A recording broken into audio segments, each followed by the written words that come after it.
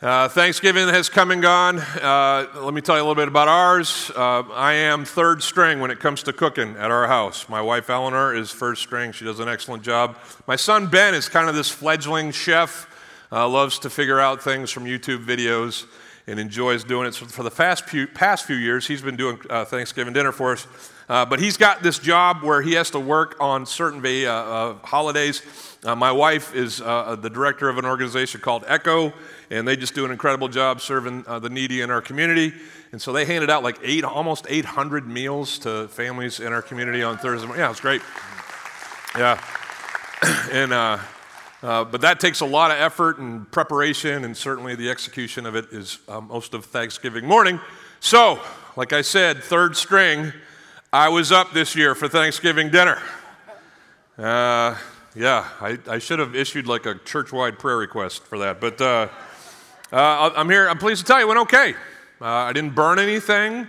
The corn pudding tasted like corn pudding, at least to me.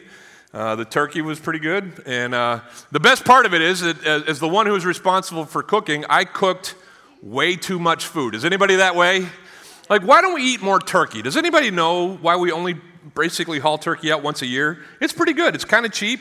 It just takes a lot of preparation. So I went for it, big old bird, cooked double the amounts of everything else that we needed. Why? Here's why. Because the best part of Thanksgiving is the leftovers. Can I get an amen? I don't know if that's in the Bible anywhere. I'm sure it's not. But in my opinion, a microwave Thanksgiving meal the next day is better than the actual meal itself. That's just me. And so as part of this overcooking, there was a conjoined or an adjoining responsibility. If we were going to be able to store everything that I cooked and we did not eat, guess what needed to be cleaned out? The fridge. Who's gone through the fridge clean out recently? Anybody done that? Has anybody found something you're like, oh, have you actually said that word when you found something in your fridge? Oh, that's from March, right? Like it's like a science project in there. But we cleaned everything out, and my fridge is full of leftovers. I'm grateful for that. I'm looking forward to having some when I get home. Yesterday is another part of our Thanksgiving tradition. We hauled out the Christmas stuff. Anybody else do that on Thanksgiving weekend? Yeah, it comes down from the attic. And this is another part of that process that has to take place before the tree and all the trimmings can go up. We got to move furniture around in my main room. Does anybody else have to do that when you pull stuff out? There's not a room for the tree otherwise, or all these other things. And so my sons and I spent yesterday morning basically throwing sofas and everything around our room, trying to make room for all of our Christmas stuff. And you'll be glad to know it's up. It looks wonderful. But this is kind of where I'm heading today with our thinking as we enter into 1 Samuel chapter 4 together and the story told there. It's basically this. Old things need to be pushed aside and removed so that new things can come into play. For the new things that need to happen in life, old things must go. The Christian experience is kind of wrapped up with this statement in 2 Corinthians chapter 5, a verse that's often quoted by pastors like me in sermons. It says this: therefore, if anyone is in Christ, he is a, say it with me, new creation. That's what happens when we put our faith in Jesus. We are made new. The old, who we were before him, has passed away, and behold, the new has come. For new things to happen in life, the old must go. It's the truth about us if we're going to follow Jesus as individuals. It's the truth about us as the church if we're going to continue to progress and be useful in the world that we have been sent to serve. We are constantly changing and updating. Maybe you walked in today and it's very nice. Decor is cool for Christmas and stuff like that. People far more talented than me are responsible for that around here. We can all be grateful for that. If I was in charge of decor, everybody... Wow. Anyway, but we built this lid over here. Has anybody enjoyed the lid? If you're kind of new to our church, we just put this roof over the space between our two buildings, and it's just life-giving. It's just this amazing spot. All of these things are ideas that come up after the fact. We start with the original, and we're like, hey, this could be better. Let's throw a roof up over that kind of stuff. So those are kind of the more benign improvements, but sometimes there has to be complete overhauls. Like in a church, sometimes it's just time for change. We 6 years ago, got involved with a church just north of here called First Baptist Church of Mango. And in the 6 years that we've been involved with them, they've gone through quite a bit of change. Thankfully, some of the changes are super positive. There's like 10 times, almost 12 times more people going to that church now than when we started. Yeah, God for that, right? But that church no longer exists where it used to exist. Its address has changed. We sold the property and we're able to buy just as much and actually more property, just a few doors down and a newer building and all kinds of things have changed as a result of us joining together in ministry. But this is what's necessary. In fact, I've been your pastor for 18 years now. I'm in my 19th year.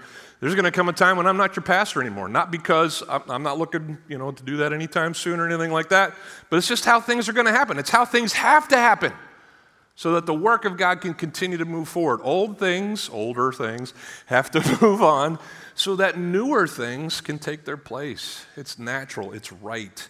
It's how things get done. What's this got to do with this guy Samuel that we've been studying? Well, he's the new thing that God wants to do at this time of his story in the history of Israel. If you've been with us since we've started studying Samuel's story, he's a miracle baby. His mom Hannah had been praying for a child for years and years and years, and finally God granted her petition, and she was given a son. She named him Samuel, and as part of her prayer, she promised to commit Samuel to the work of God at an early age, and did so. She weaned him and raised him, probably till he was like 4 or 5 years old, and then took him to the temple and basically turned him over to the people who served God there. The guy in charge was a high priest. His name was Eli.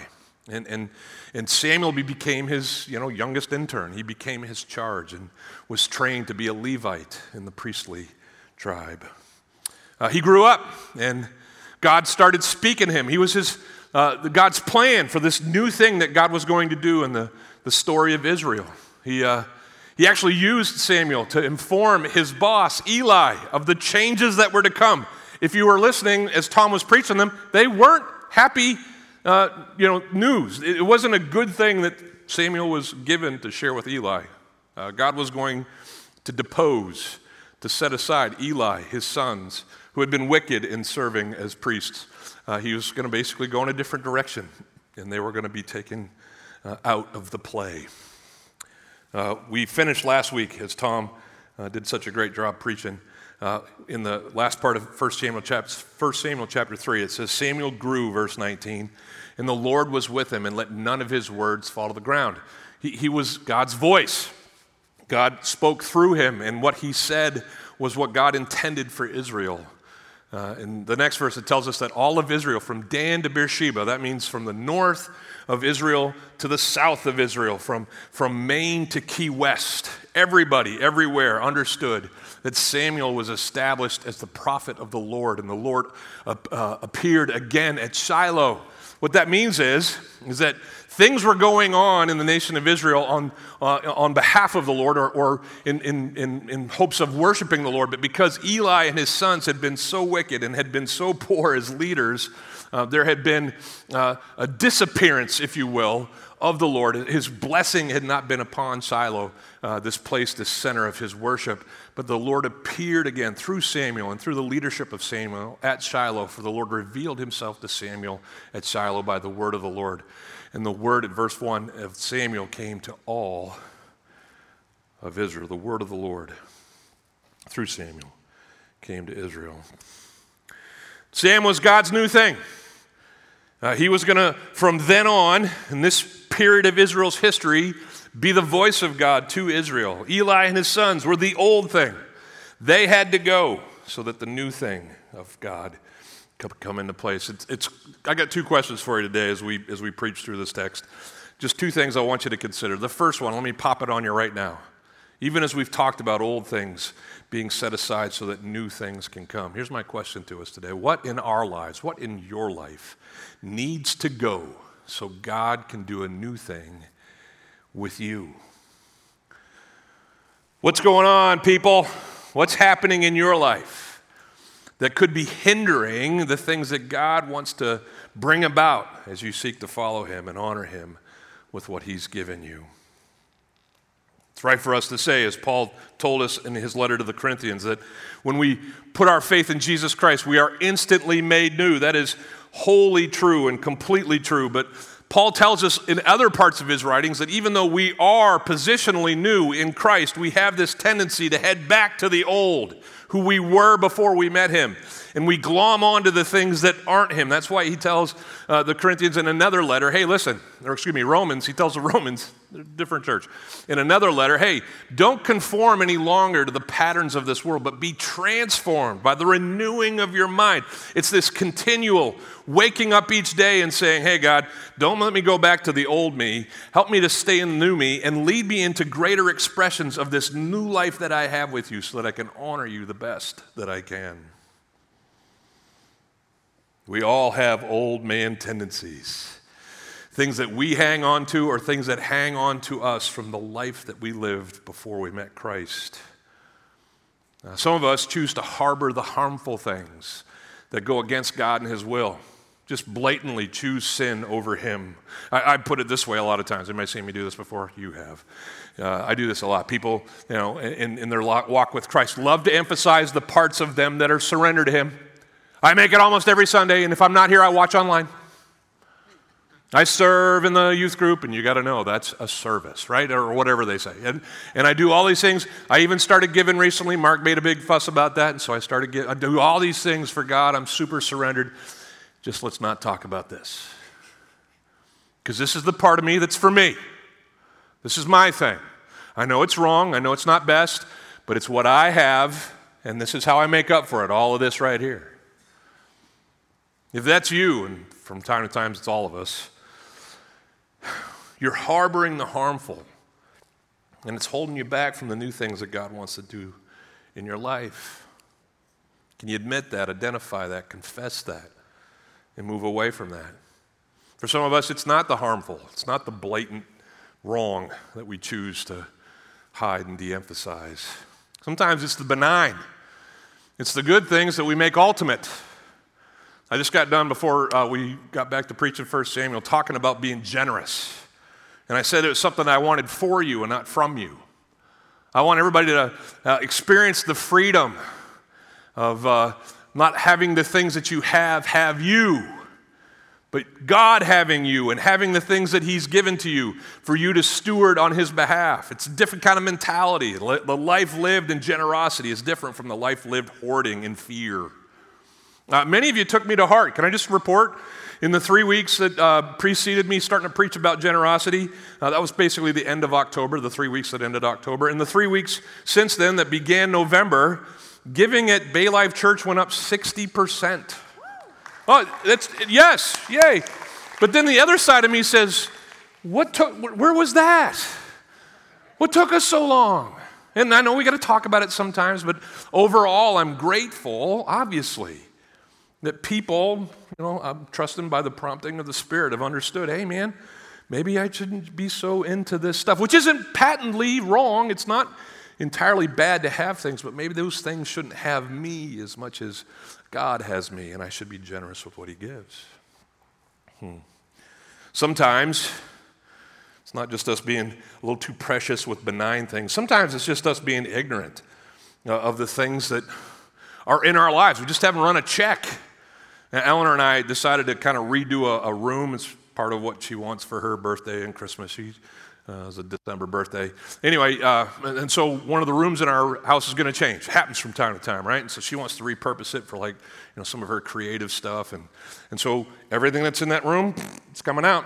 And everything that we want to go in is going in. But there's this big old closet in that room. Has anybody opened one of those big old closets that you rarely go in after a long time and you're like, didn't know we owned that. Anybody been there? Look at all this stuff that we just jammed in here. Many times it's our garage. We just kind of shove stuff in.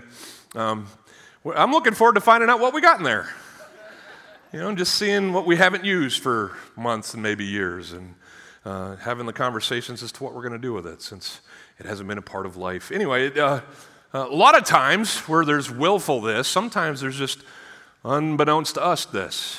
We're doing this, but we just haven't run a check on the stuff that can kind of sneak into life and keep us from God's very best. What in your life and in my life needs to go so that God can do a new thing with us in this season that we find ourselves in. Great question to ask. Where do we go from here? Well, we're going to ask God to show us what those things might be right now. Here's what we're going to do. It's going to be a little active for you. If you have a phone that has a notes app on it, maybe you want to take that out right now. You can just kind of have it ready in case the Holy Spirit speaks to you what this thing might be. I'm going to give us just like a few seconds to pray. Is that cool? Doesn't matter if it is. It's what's going to happen. And you're just going to have an opportunity to personally ask God. What another writer of the Bible asked, Lord, see if there be any wicked way in me, and lead me in the way that's everlasting. Hey, God, just show me. Is there anything in me that's old, that's not you, that needs to go so that you can do the new things that you want to do with me? I'm just going to give us a second, see if God says something. Then I'll tell you what to do if and when he does. Everybody ready? Let's pray.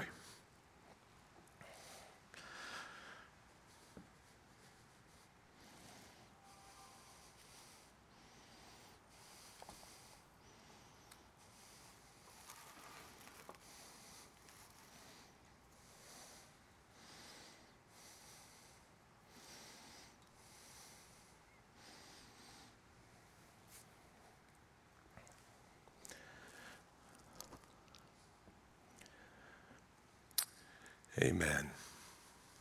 Now, some of you don't have anything written down yet. I'm going to give you permission while I'm talking to continue to listen to God. And if he gives you something that needs to go so that he can do some new things in you, write it down, even while I'm talking. Cool? Some of you didn't even need the prayer. You knew when I started talking about the things that need to go exactly what your thing was, whether it was the blatant, harmful thing that you're holding on to or the benign thing that you're just kind of letting have a greater spot in life than it should, or maybe you even like, I totally know what's in my closet that needs to not be there. Some of you knew immediately, but regardless, when God reveals, I'm going to just give you what you need to do. When God reveals to you the old that needs to go, a couple things need to happen. First of all, personally, you confess that as being something that he does not want, and you repent of it. That means, God, give me the strength to go the other way. In your quest for repentance, in going a different direction from where you've gone, in this old thing that was not what God wants, into this new thing that is what God wants, you're going to need help. That's why we're here. If you're in a life group, if you're in a marriage, if you're in a friendship with someone who is a fellow believer, confess those things to them. I need this to change in me. Can you help me? Pray with me. Hold me accountable to these changes. And together, with God's help primarily and with the help of his children secondarily, we move away from what was old and into what is new. It's just how it works. It's how it's always worked. It's how it will work with whatever you've written down. I'm in many, kind of discipling relationships. One specific one right now is revolving around a guy who wants to be free of the things that you can access readily on the internet. Does everybody know what I'm talking about? It's the common battle of most men in this era, especially the younger guys. We're 2 clicks away from just all kinds of illicit, horrible stuff, and this guy wants to be free of it. He's confessed it to himself, to his God, repented of it, and we've entered into this relationship where every day he texts me how he did. In most of the days, by God's grace, clean slate. On the days where there's slip-ups, he flagellates himself, flogs himself for those things, confesses them again to me and to God, and we text each other the prayers that are going to lead us into the greater freedoms that he desires. It's how this has worked for 2,000 years, except we didn't have cell phones way back in the day. Are you with me? And these are the ways that you move from what is old into what is new by the grace of God. So that's the first question. What in your life needs to go so God can do a new thing in you and with you? Deal with it. Identify and deal. By the grace of God, be free. Can I preach the rest of the text now? One more question, we'll go home. The story unfolds as the first verse in 1 Samuel chapter 4 continues.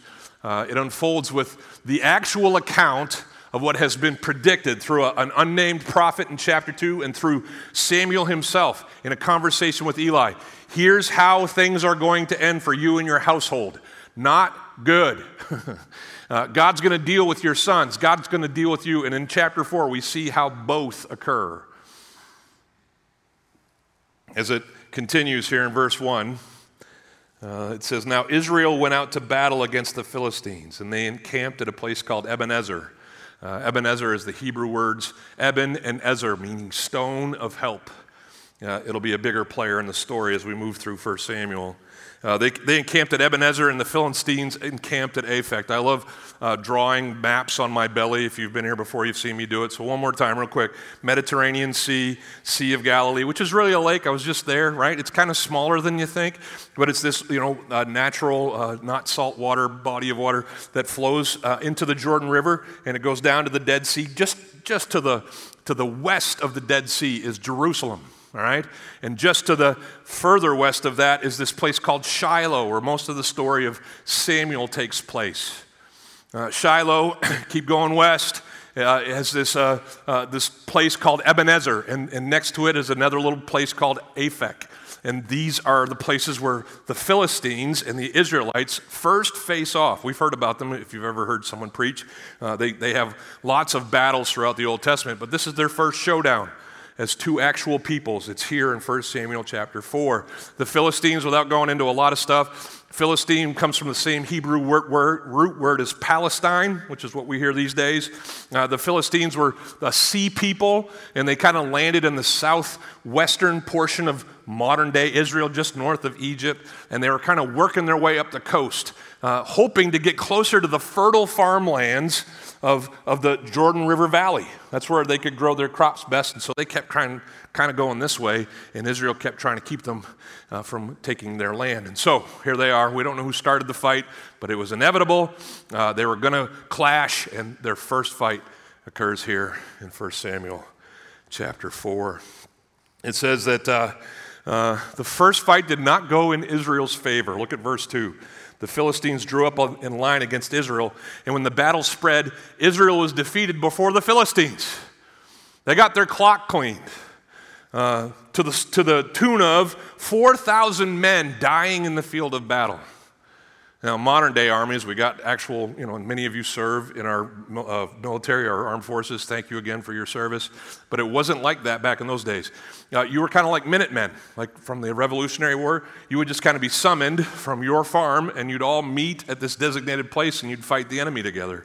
Well, these farmers and, just regular run-of-the-mill Israelites all hang out, and they go to fight the Philistines, and 4,000 of them lose their lives in this effort. There's lots of widows, newly minted widows in Israel, lots of families who don't have their father, their chief breadwinner anymore. And so as Israel regroups in verse 3, the elders, the generals, the governors, the leaders of Israel kind of look at the tape like a football coach would. Let's see how we lost that one. And they ask these questions, or this specific question: why has the Lord defeated us today before the Philistines? What an astute question, a theologically correct rendering of that query, right? They didn't ask, what did we do? They went straight to their theology and they said, hey, wait a minute, we just lost this skirmish, this battle where 4,000 men died. What happened with God that he would allow us to be defeated by the Philistines? If you know anything about Israel's history, they had this long tradition of God going before them in all their battles, from the time that they were emancipated from Egypt in the Exodus to their 40 years in the wilderness to Joshua's conquest of the promised land in that book. God went before them. The most famous one is probably Jericho. Who's heard about the Battle of Jericho, right? The walls were impenetrable. God makes the armies of Israel walk around them once a day for 6 days, and on the seventh day, how many times? 7, that's right. Good going, church. And 7 times, and then what they do? Blew some trumpets, screamed some, screams, and the walls came tumbling down, right? Who's seen the VeggieTales? Anyway, that's how it worked.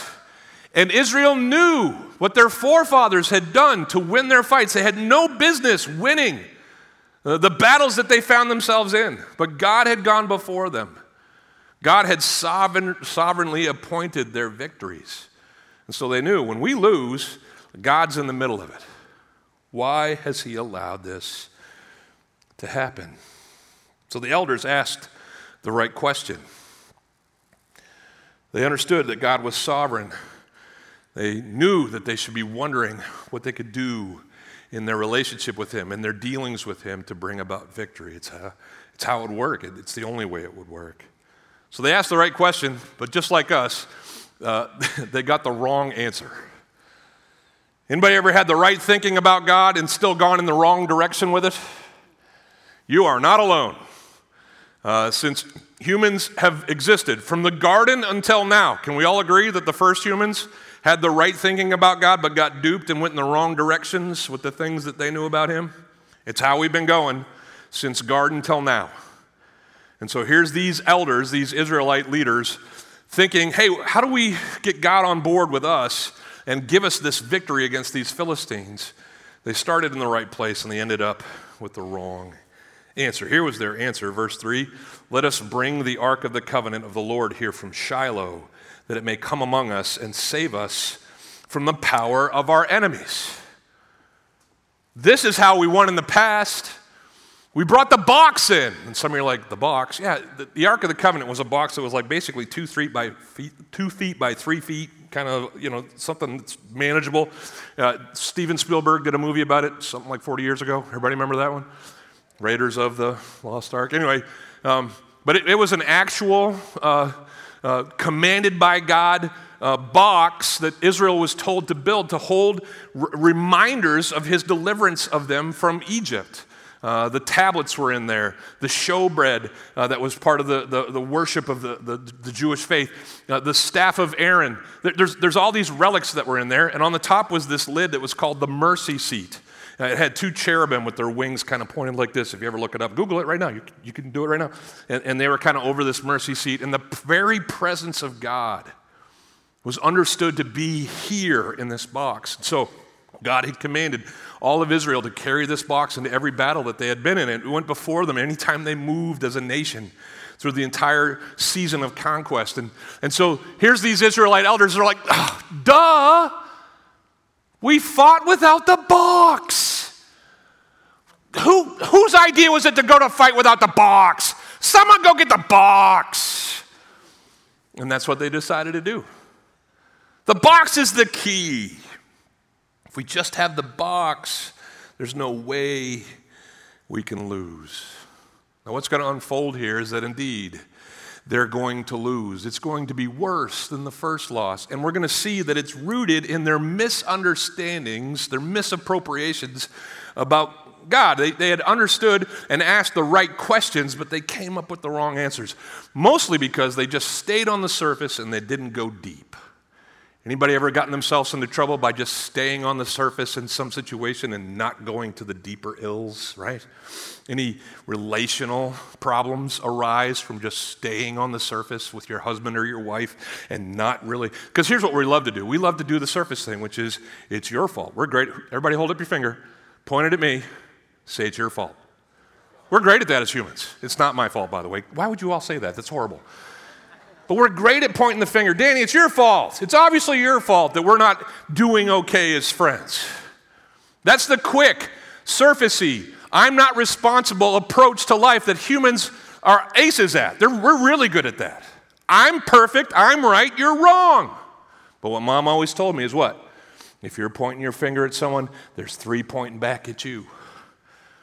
And the right-minded person, the person who goes beyond the surface, probes deeper into their part into some situation and asks, what can I change? What needs to be different about me? What's going on in the whole situation that I need to address instead of just this initial surface assessment? These elders of Israel remembered Jericho. They remembered the ark going before the army and the loud shouts. We're going to see them actually reprise that. There's going to be a lot of shouting here at Ebenezer and Aphek. And they're going to do everything just like it had been done in Jericho without the same effect. It's because they weren't going beneath the surface and seeing what the real problem was. We've been talking about it since we started studying 1 Samuel. The real problem is they got some lousy leaders, Eli and his sons. God's going to deal with them, but God is going to withhold his blessing. They will not find victory until these who have been making a mockery of God and desecrating his worship are removed from the situation. The old has to go so that the new can take its place. Israel's elders were just, dull to that. In fact, they tried to use God and his ark, a God that they should have known. They tried to use him instead of really understand him. So let me just kind of walk through this a little bit. As we've been talking, we often settle for quick answers rather than dig for the right one. Does everybody agree with me on that one? Yeah, we need not do that. And we're often like the elders of Israel. We tend to misappropriate our correct theology, our correct thinking about God into answers that are not about him at all. Like try this one on. God is all-powerful. Who believes that one? Omnipotent? Good. A lot of you do.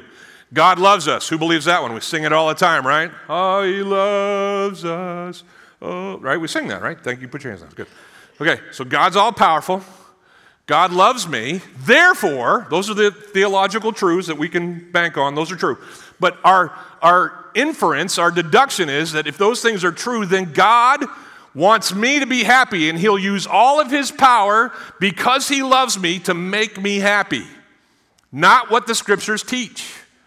God certainly wants us to be happy wherever possible, but he does not guarantee that his power and his love will be leveraged in our happiness, especially if the things that we see making us happy are outside of his will for our lives. Are you with me? But I hear people do this all the time. I talked with a guy 10 years ago who told me that he knew that he was supposed to end the marriage that he was in with his Christian wife because God is all powerful, God loves me, and he would not want me to be unhappy.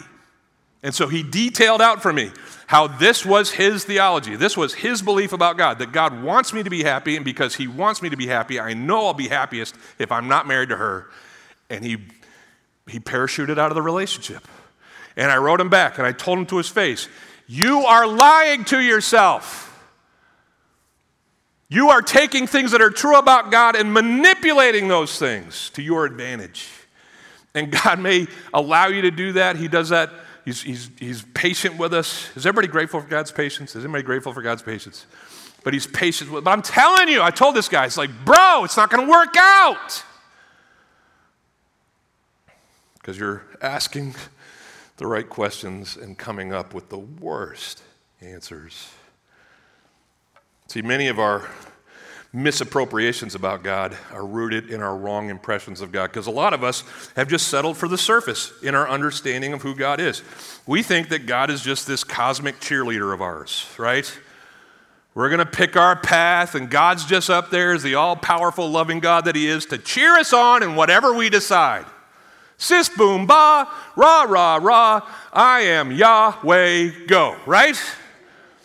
That's not how God is or who God is. But it's how some of us think. Some are like, I don't think that. Careful now. Because again, you might, on the test, answer correctly with the right theology, but in your actions, in your actual daily living, believe this all the way. God's just here for me. God's not just my cheerleader. He's my waiter. Can I take your order, please? Thank you for coming this morning to church. Welcome to Bay Life Church, Bay Life Buffet, whatever. What can I get you today? I'm God. Let me serve you. And some of you are like, Mark, that is sacrilege. That is anathema. That is exactly where all of us get at some point in life, where we think, hey, God, what you've given, that's not what I ordered. Can I talk to a manager, please? Let's go back to the kitchen and see what you got cooking back there, because I asked for this and you delivered this. God's our waiter. He's not, but that's where we stop on the surface. Way too many people think God's our handyman. Hey, Lord, sorry. I broke it again. Took this life that you gave me and made a mess. Wow. Did not think that would happen when I turned this and twisted that. But here I am. I'm in a pickle. What do you say? I came back to church just for this. Can you fix whatever I've made a mess out of, please? And then he does, and this is what people do who have this surface understanding of God. They're like, thanks. I'll call you again when I need you. And they go off and do their life again until the next pickle. And they're like, hey, Father, sorry. Did it again. Oh, man, this one's a doozy. Yeah, people have these mindsets about who God is. Can I just, first of all, let me assure you, God is all of those things. He is for us and not against us. Is anybody grateful for that? Cheers us on, loves to see us experiencing his best for us in life. He loves that. I'm not saying he's not that. He is. God is our helper, our ever-present help in times of need. Does everybody agree with me on that? He loves to serve us. He loves to give us his grace. He does it in ways that we don't even notice on a regular basis. I'm not saying that he isn't our biggest cheerleader and our greatest servant. I'm not saying that he doesn't come into our messes and fix them when we need it. Is anybody grateful for that? That when we call on him, he is able and willing to step into the gap and make things that we've broken whole again? Is anybody grateful for that?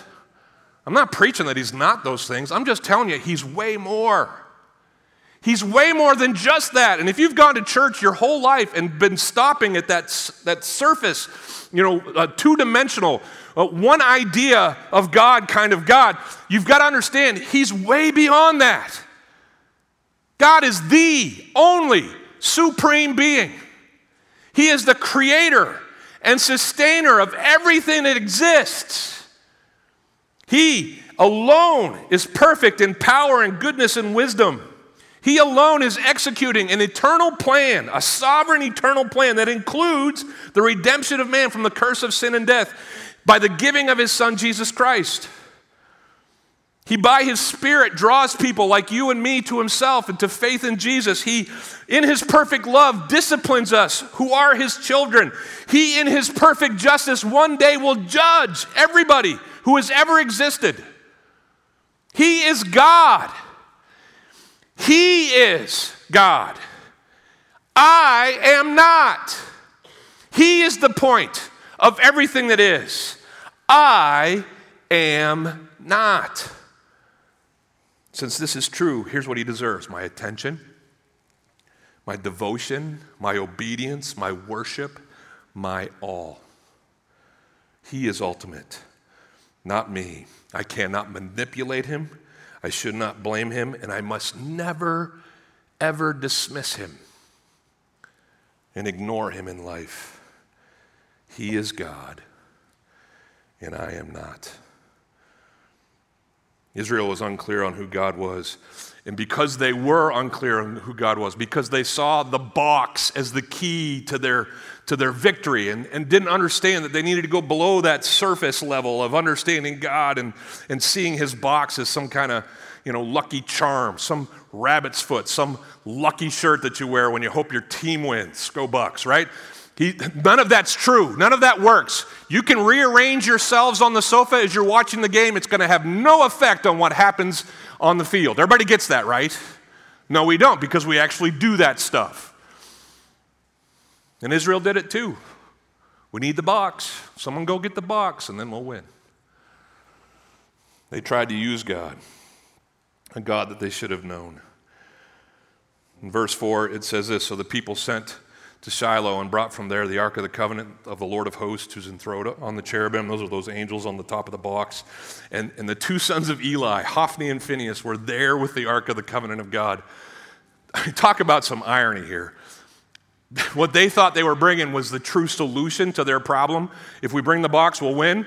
What they were really bringing into the frame was the true problem. Their names were Hophni and Phinehas. They were the wicked leaders of the church of Israel, the Judaism, the Jewish faith. And here they were. How ironic. What we think is a solution is really the showing of the problem. The two bozos carrying the box are why we're going to lose this war. And I'm out of time because that's how preaching happens. But can I just summarize what happens next? The box gets into the Israeli camp, and everybody starts shouting, just like they did at Jericho, "We're going to win!" And the Philistines hear it. And if you keep reading the story, the Philistines are like, "Whoa, what's going on over there?" It sounds like their God, small g, has entered the camp. And we've heard about their God. The Philistines believed more in the Israeli God than the Israelis did. We've heard about their God. He's the God who got them out of Egypt. He's the God who brought all the plagues on Egypt in the wilderness. We'll give them a break. The plagues didn't happen in the wilderness. But they were fuzzy. This wasn't their faith. But they're like, we've heard about him. And God used their minuscule knowledge of who he was to embolden them. The Philistines turn to each other and they say, "Be brave. Be brave, brothers. We're up against it right now. We got to fight like we've never fought before, or we're going to lose this battle." And so they clash. In verses 8, 9, and 10, it tells us the result of this second battle. It was 10 times worse for Israel. Some of the first to die, Hophni and Phinehas, in completion of the prophecy that God had given. He was going to take those guys out. It got even worse than that, though. Not just the loss of life, but they lost the ark. Come back next week. We're going to talk about where it goes. We're going to do the box wars. And the tales of the box will unfold. But the Philistines capture the ark. It is abject, complete, total victory. And the Israelis are lost. I pray all the time for the people who are kind of doing this with God, that God in his grace would gently lead them away from this and into this, right? I pray all the time for us as a church that God would, in his grace, gently guide. But if you've been there, testify, I have, every once in a while, God shakes the Etch-a-Sketch in such a way, cleans the clock in such a way that it's completely obvious. I'm done with you settling for the old. I want to do something new. And if I have to do it this way, I pray for the carrot, but sometimes he uses the stick, right? If I have to do it this way, I'm going to do whatever I have to do because I love you to get your attention so I can head in a different direction. So my final question, the first one, hey, what's old in your life that needs to go so that God can do the new? My last question is this. What are you thinking about this God that you're worshiping here today? Are you viewing him in a surfacey, less than true kind of way? Is he just your cheerleader, your waiter, your handyman? Or is he the God that everything is about, that you should be about, that all is built around in existence? It's only when we get to that point of full understanding and full submission that we can experience the life that he wants us to have.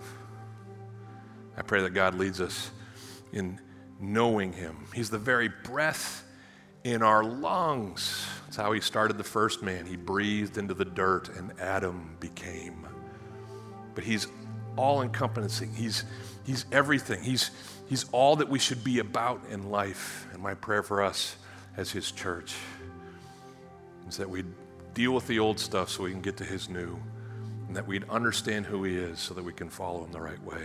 Let's close as we sing.